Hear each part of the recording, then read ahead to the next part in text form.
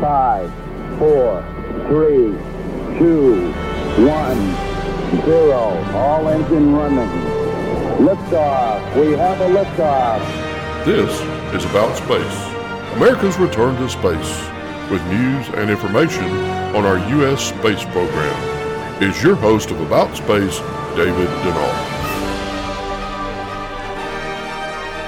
Welcome, and thanks for joining me today. In less than a week, NASA will launch the most powerful rocket ever built to carry the Orion spacecraft to the moon and beyond.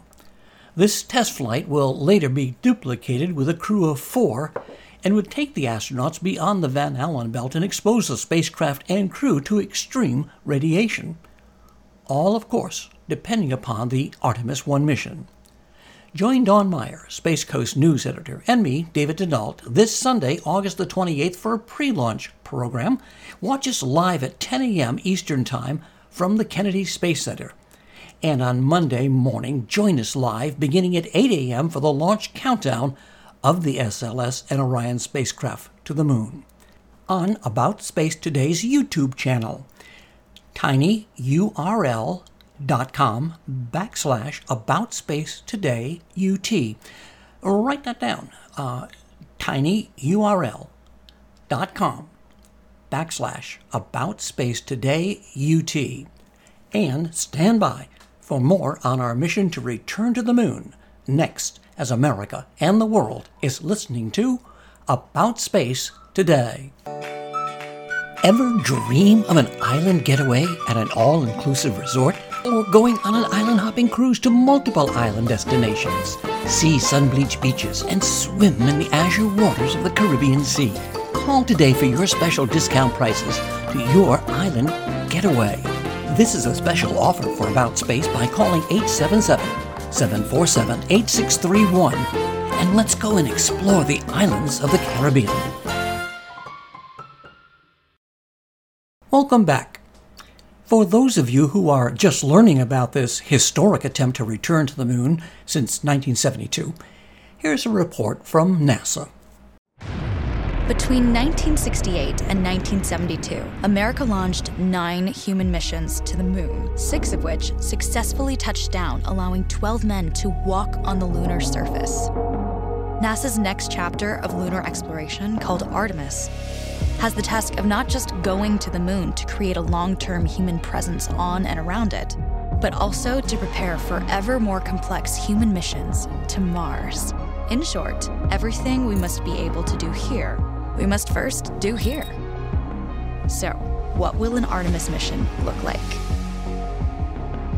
Everything is designed and tested with our most important element in mind, the astronauts. This is their deep space, human-rated spacecraft called Orion, built in 3 parts. The crew module, where up to 4 astronauts will live and work throughout the flight. The service module, with life support systems for the crew and its own engine and fuel reserves.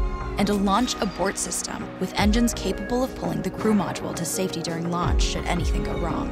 To accomplish the task of launching our crew and heavy payloads, NASA is building the Space Launch System, comprising of a cargo hold, an exploration upper stage, a massive core stage, and 2 extended solid rocket boosters. Altogether, this is the world's most powerful rocket, and it exceeds the legendary Saturn V of the Apollo era in numerous ways.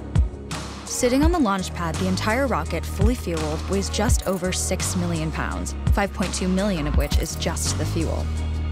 Once ignited, there is no stopping what comes next. All 4 RS-25 engines and the 2 solid rocket boosters come to life, thundering our crew upwards. 2 minutes after ignition, the solid rocket boosters are spent and released. 8 minutes after launch, the core stage is depleted and separated.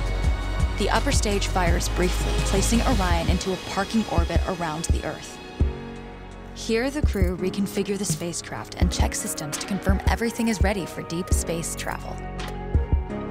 With a go from mission control, the crew reignite the exploration upper stage engines to leave Earth entirely. The exact timing of this maneuver is critical to reach a speed that can escape Earth's gravitational pull, but also put Orion on a course that will intersect the moon days later. Once this burn is complete, the upper stage of the SLS is jettisoned and the crew aboard Orion coast for several days toward all that awaits them at the moon. Approaching the moon, we see the fundamental differences between Artemis and Apollo. Instead of requiring Orion to serve as an expendable lunar command module or to carry a constrained lunar lander, the Artemis missions will take advantage of a different approach: pre-staging. Everything needed for lunar missions will be positioned in advance by commercial and international partners. This includes rovers, science experiments, and human-rated systems on the surface. But it also includes a dedicated lunar station in orbit around the moon called Gateway. Here at this station, we can pre-stage a robust lunar lander and establish a strong communications relay. Designed with open standards, the Gateway can be expanded as new missions and partnerships develop, allowing multiple human missions on the moon at the same time and enabling ongoing science to be conducted even between human missions. The Gateway is also capable of adjusting its orbit to allow access to every part of the moon, something the Apollo missions could not do. But the real key in this approach is placing Gateway in a unique halo orbit to perfect the maneuvers needed for Mars missions. And with the growing list of commercial and international opportunities, Gateway is the ideal hub between Earth and all that lies beyond. Returning to our crew as they approach Gateway, the Orion must match the elliptical orbit of the station in order to successfully dock. Once on board, pre-selected crew members transfer to the lunar lander, while those assigned to Gateway remain on station. The lunar lander system itself is built for 3 unique steps: descending from the halo orbit of Gateway down to a low lunar orbit, descending from low lunar orbit to the surface, and once the lunar mission is complete, launching from the surface of the moon and ascending all the way back to the orbiting Gateway.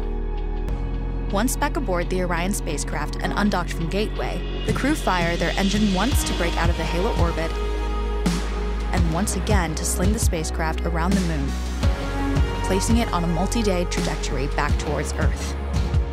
As they near the end of this journey, the service module is released, and the crew module is oriented heat shield first. Entering Earth's atmosphere at 25,000 miles per hour, the friction of air slows Orion considerably, while also subjecting it to temperatures of 5,000 degrees. With the Orion now at just 300 miles per hour, a series of parachutes uniquely tested and produced for this moment deploy, decelerating the craft to just 20 miles per hour for splashdown. With each successful mission, Artemis ushers in the next wave of men and women to explore our moon and prove that together we are ready to go beyond.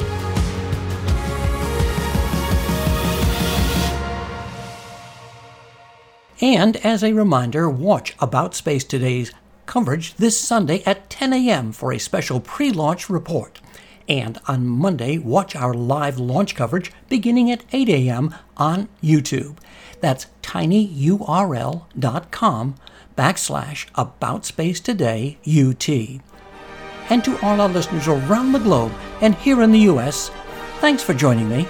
I'm David Denault, and this has been About Space Today.